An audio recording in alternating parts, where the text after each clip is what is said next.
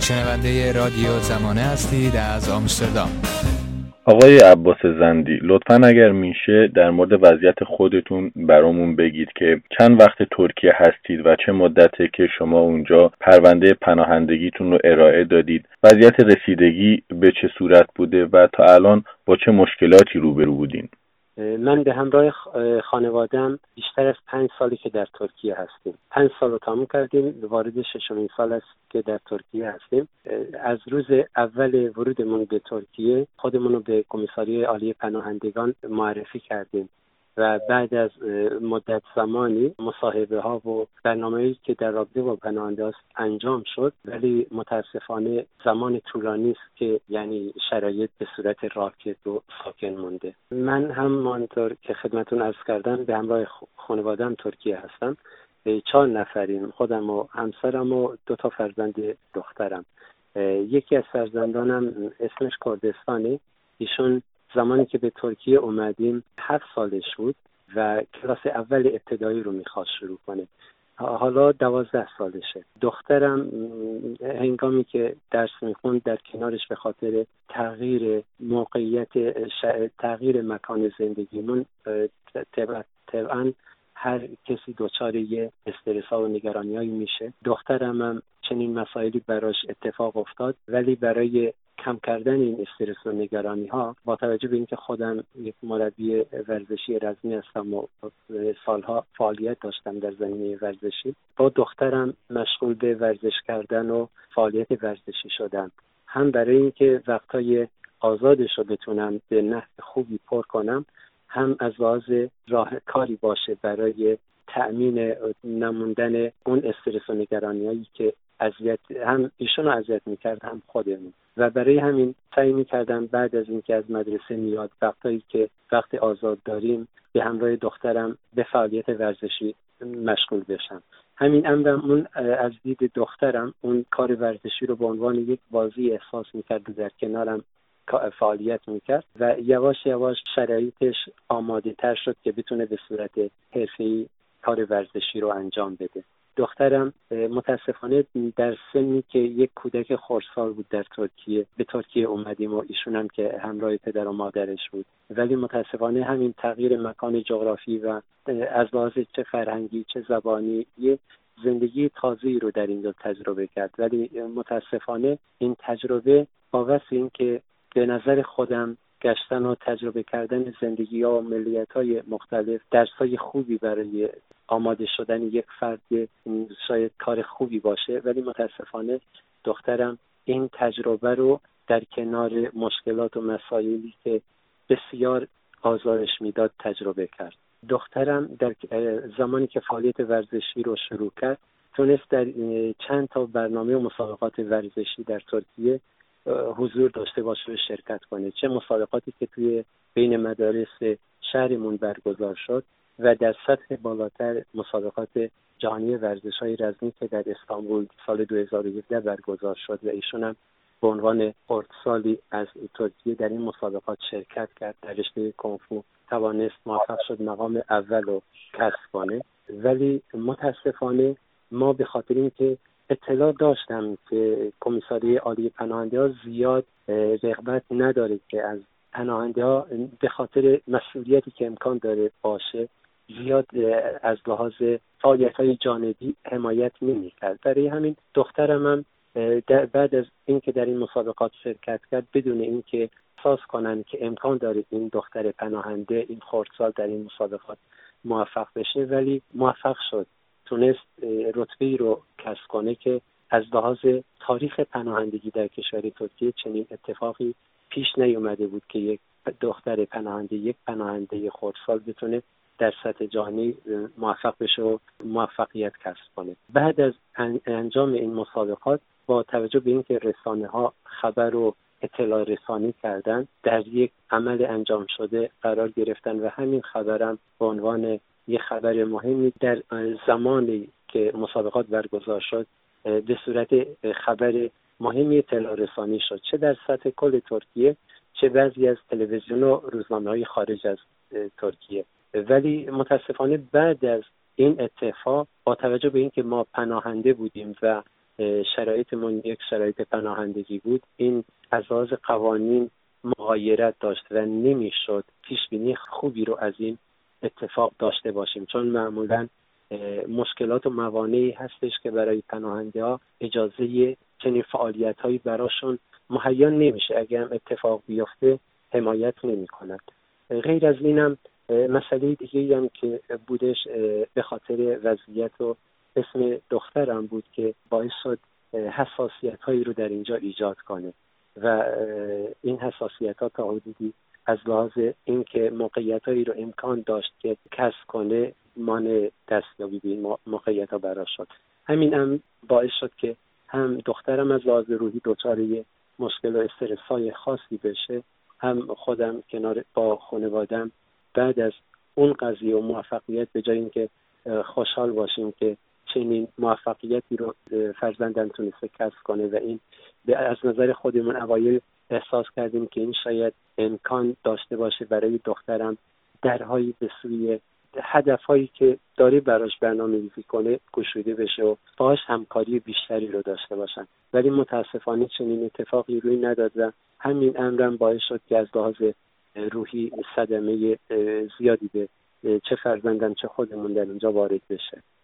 خب شما اشاره کردید که الان حدود 6 ساله در ترکیه هستید. توی این 6 سال آیا پرونده پناهندگی شما پذیرفته شده و یا تحول خاصی ایجاد شده؟ منتظر چه شرایطی هستید الان؟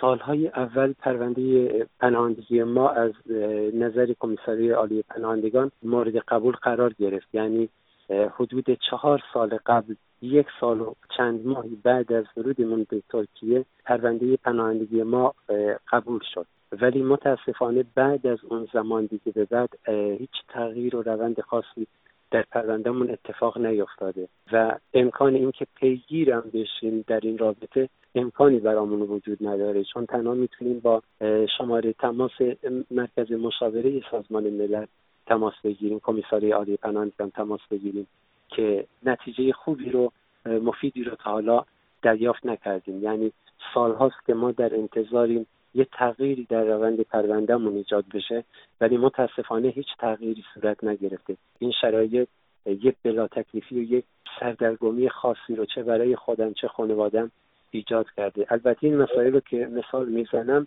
خودم رو به عنوان مثال صحبت میکنم و برای هزاران نفر چنین مشکلی در دوران پناهندگی در ترکیه در حال حاضر وجود داره. هفته‌های گذشته خبرهای منتشر شد مبنی بر این که ترکیه داره بیمه پناهجویان رو قطع میکنه. آیا این شامل حال شما هم شده؟ و مخصوصا میخوام بپرسم که این قطع کردن بیمه پناهجوها آیا فقط مخصوص پناهجوهای ایرانی هست یا همه پناهجوها رو شامل میشه؟ بس در مورد قطع بیمه پناهنده ها بله چنین چیزی صحت داره. بله بیمه خانواده ما هم قطع شده، مدتی قطع شده و تنها برای کودکان زیر 18 سال بیمهشون فعاله. هرچند از اون لحاظ من فعلا به خاطر اینکه این وضعیت بیمه حتی گفتن برای خیلی از ایرانی‌ها کاملا قطع شده، ولی من اطلاع دارم که کلاً برای ایرانی‌ها بیمهشون قطع شده، مگر کسانی که یک بیماری حادی رو داشته باشن، اونم در صورتی که بایستی خیلی پیگیر بشن که بیمهشون فعال بشه. ولی برای شخص خودم و خانواده‌ام بله بیمه‌مون قطع شده و این امر یه نگرانی و استرس خیلی زیادی رو برای پناهنده‌ها به وجود آورده.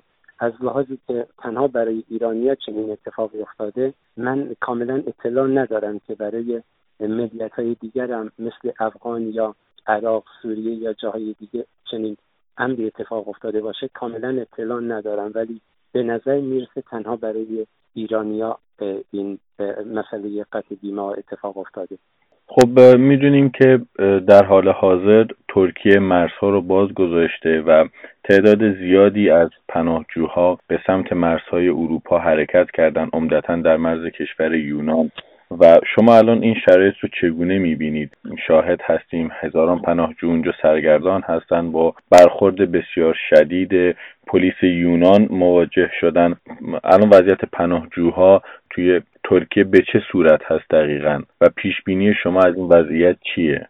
متاسفانه یعنی معمولا از پناهنده‌ها به عنوان یک ابزاری دارن استفاده میکنن برای دستیابی به خواسته های، یعنی دولت‌ها برای دستیابی به خواسته های خودشون، به جای اینکه به وضعیت پناهنده‌ها که قشری بسیار ستمدیده و بی پناه هستن توجه کنن، چه از لحاظ بار انسانی و چه از لحاظ حقوق بشری. متاسفانه در حال حاضر و سالهای اخیر متاسفانه به عنوان ابزاری برای دستیابی به خواسته هاشون دارن به کار میبرن. وضعیتی که جدیداً هم در پیش آمده و ترکیه هم مرزهای خودش رو به روی پناهنده‌ها اعلام کرده، باز کردن، این صحت داره، ولی متاسفانه دولت ترکیه به فکر رو برای پناهنده‌ها چنین کاری رو انجام نداده. هم به خاطر بحثایی که مطرح هستش از پناهنده‌ها به عنوان یک اهرم فشار استفاده میکنه و طرف مقابل هم کشورهای چه پناهنده پذیر یا چه کلاً بگم اروپا یا کشورهای دیگه متاسفانه سال‌هاست که توجه نمی‌کنند به پناهنده‌هایی که در ترکیه گرفتار شدن و حبس شدن. یعنی این مسئله باعث شده که وقتی چنین صحبت‌هایی از باز کردن مرز به گوش پناهنده‌ها رسید، روزهاست که برنامه‌ریزی کردن و بتونن از فرصت استفاده کنن و از ترکیه فرار کنن، خارج بشن. متاسفانه تنها اون هزاران نفر نیستن که در حال حاضر در نقطه صفر مرزی گرفتار شدن. هزاران نفر پناهنده دیگه هم در انتظار این هستن که ببینن چه اتفاقی میخواد روی بده. حتی خیلی‌ها در شهرهای نزدیک مرز مستقر شدن، در انتظار این هستن که اگر اتفاق خاصی بیفته سریعا بتونن ترکیه رو ترک کنن. در حال حاضر یعنی این وضعیت برای پناهنده‌ها بسیار سردرگم و بسیار گیج و مبهم شده، چون کشور یونان که مرز رو نه تنها باز نکرده، با برخورد بسیار شدیدی پناهنده‌ها رو به چشم شاید بگم افرادی که مجرم هستن نگاه میکنه و برخورد شدیدی رو با کسایی که در مرز هست مستقر هستن برخورد کرده. حتی افراد زیادی دچار آسیب دیدگی شدن، چه کودکان چه زنان و بچه‌هایی که هستن. ولی پناهنده‌هایی هم که در حال حاضر در ترکیه هستن دچار سردرگمی و دچار یک نوع نگرانی بیشتری شدن، چون نمیدونن با خروج اون سری از پناهنده‌ها چه وضعیتی امکان داره برای پناهنده‌هایی که در ترکیه هنوز هستن پیش بیاد. خیلی‌ها احساس می‌کنن در صورتی که این تنش‌ها و این مسائل ادامه پیدا کنه و اروپا مرزاشو باز نکنه به روی پناهنده‌ها، امکان داره بعد از این دیگه دولت ترکیه راحت‌تر و اون بتونه و برنامه‌ای رو که داره به نسبت پناهنده‌ها خیلی راحت‌تر بتونه پیاده کنه. چون وقتی می‌بینه کشورهای اروپایی به اسم کشورهایی که حقوق بشر رو رعایت می‌کنن دارن در سطح بسیار پایینی اونو حتی نقض می‌کنن، خب مطمئناً دولت ترکیه هم امکان داره بعد از این برخوردش به نسبت پناهنده‌ها خیلی تغییر کنه و دچار آسیب بیشتری بشن. من این قضیه رو از دید خودم یکی از مقصرین اصلی قضیه رو کمیساریه عالی پناهنده‌ها رو در نظر میگیرم، چون سال‌هاست پناهنده‌های زیادی در ترکیه هستن ولی متاسفانه در یک شرایط و یک ابهام خاصی قرار گرفتن، وضعیتشون مشخص نیست و این بلاتکلیفی و نگرانی باعث میشه که دنبال هر فرصتی رو بگردن که مسیر پرخطر مهاجرت قاچاق رو انتخاب کنن. به خبرهایی هم شنیده میشه مبنی بر این که بیشتر این پناهجویی که در حال حاضر رفتن به سمت مرزها ایرانی و افغانستانی هستن. آیا شما در این زمینه اطلاع دارید؟ مهاجران سوریه و عراقی هم یا کردهای عراق هم هستش، ولی متاسفانه بیشتر ایرانی و افغانی هستند. بله، چون سالهاست به نسبت پناهنده‌های ایرانی که در ترکیه مستقر هستند کشورها یعنی نظر و دیدشون تغییر کرده و پناهنده‌های ایرانی رو بسیار به ندرت قبول می‌کنند و در ترکیه هم شرایطی که برای پناهنده‌ها وجود داره یک شرایط متفاوتی هستش. به نسبت پناهنده‌های ایرانی مطمئناً کم و کاسی‌های فراوانی وجود داره. حتی کمیساریه عالی پناهنده‌ها و سازمان‌هایی که در امر خدمت رسانی به پناهجویان و مهاجران فعالیت دارند به یک چشم تناقض‌آمیزی به ایرانیان نگاه می‌کنند و سالهای اخیر حتی در زمینه اسکان مجدد پناهنده‌هایی که در ترکیه هستند بسیار آمار کمی منتشر میشه، شاید به تعداد بسیار محدودی اسکان مجدد پیدا کردن. بیشتر آمار از کشورهای از ملیت‌های سوری و کشورهای دیگه هستش. همین امر باعث شده که از این فرصت سال‌هاست که ایرانیایی که در ترکیه هستند و افغانیان که در ترکیه هستند سال‌هاست به دنبال فرصتی هستن که بتونن فرار کنن از این شرایطی که براشون پیش اومده، چون کاملا از کمیساریات عالی پناهندگان کاملا ناامید شدن که امکان داره برای سالها و شاید در حد بسیار ناامید کننده حتی نگران دیپورتشون از کشور ترکیه هستن که جدیداً هم بسیاری از این کشور دیپورت شدن یا برگه دیپورت تحویلشون داده شده. خب به عنوان سوال آخر آقای زندی، از روزی که ترکیه مرزها رو باز گذاشته و تعداد زیادی هزاران پناهجو به سمت مرزها حرکت کردن و اونجا الان در یک شرایط سرگردان به سر میبرن، شبکه‌های ترکیه‌ای سعی کردن برن اونجا و دارن به صورت پوشش زنده این اخبار رو بازتاب میدن. به نظر شما علت این کار چی میتونه باشه؟ این بسیار یعنی بحث برانگیزه. چرا از وضعیتی که پناهنده‌ها در ترکیه دارن، از وضعیتی که در شب و روز براشون اتفاق میفته، از مشکلات نگرانیایی که دارن، چرا این شبکه‌های خبررسانی اطلاع رسانی نکردن و نمی‌کنن، ولی چرا در این روزها سعی می‌کنن لحظه به لحظه این اخبار رو پوشش خبری بدن؟ مطمئناً پیش از هر چیزی فکر هر بیننده و شنوندی به سمت این میری که دارن برای تبلیغ و برای اینکه نشون بدن به اروپا که هزاران پناهجو شاید اگه مانعشون نشن به چند میلیون پناهجو هم برسن که خودشون به مرزهای اروپا برسونن. این اطلاع رسانیشون تنها نه برای دلسوزی، برای ابراز همدردی با پناهجو هاست، تنها برای اینه که به اون کشورها نشون بدن که اگر شرایطی رو که در نظر داریم فراهم نشه، وضعیت داره بیشتر و بیشتر میشه. من خودم این برداشت رو دارم که اونا دارن به صورت برای به عنوان یک اهرم فشار دارن از این فعالیت رسانیشون استفاده میکنن. سالهاست یا پناهنده‌های مختلفی از وضعیت و مشکلاتی که در ترکیه هستش صحبت کردن و حرف زدن، ولی این بحث من به عنوان مثال خودم و خانواده‌ام رو مثال میزنم. پناهنده‌ها در ترکیه مهمان هستند و مطمئناً این کشورم قوانین خاص خودش رو داره و بایستی در اون چارچوب این قوانین رعایت بشه. هرچند پناهنده‌ها بسیار با دقت و سعی میکنن با هیچ کدام از مسائلی که امکان داره حساسیت به وجود بیاره این روند و روال زندگیشون رو سپری کنن. من هم به عنوان مهمانی که در ترکیه، یعنی زمانی که اومدیم خودمون رو به عنوان یک مهمان در ترکیه احساس کردیم و مشکلاتمون رو با کمیساریات عالی پناهنده‌ها در میون گذاشتیم، ولی متاسفانه بعد از گذشت این سالها احساس میکنم که کمیساریات عالی پناهنده‌ها بسیار در حقمون بسیار کمکاری کرده. همونطور که قبلا خدمتتون صحبت کردم، با توجه به اینکه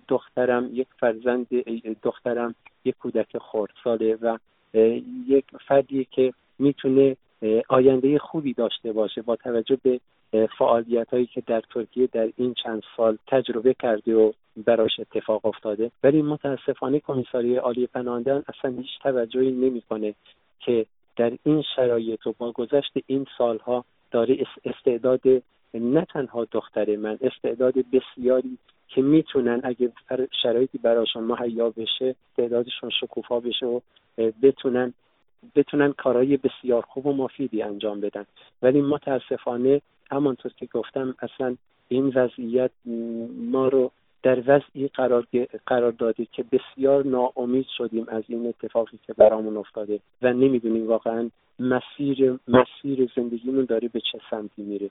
بسیار نگرانیم که اداره کمیساریات عالی پناهندگان با توجه به این که ما اعتماد کردیم و مسائل و مشکلاتی رو که داشتیم و به خاطرش سرزمینمون رو ترک کردیم در اختیارش قرار دادیم، بدون توجه به این که ابتدایی ترین حقوق پناهنده‌ها رو رعایت کنه، کل این مسائل رو در اختیار دولت میزبان قرار داد، این مسائل امکان داره بسیار نگران کننده باشه و من در صحبتام مقصر اصلی این وضعیت رو تنها کمیساریه عالی پناهندگان، بیشترش کمیساریه عالی پناهندگان میدونم، چون این کشورم شاید مردمش هم واقعا قبول نکنن که تا این حد پناهنده‌ها بتونن برای سالهای طولانی در این کشور بمونن، چون اونا به چشم این که ما امکان داره مصرف کننده باشیم در اینجا هستیم، در صورتی که چنین نیست و یعنی بسیار امکانات بسیار محدوده و شرایط زندگی پناهندگی که در اینجا هستش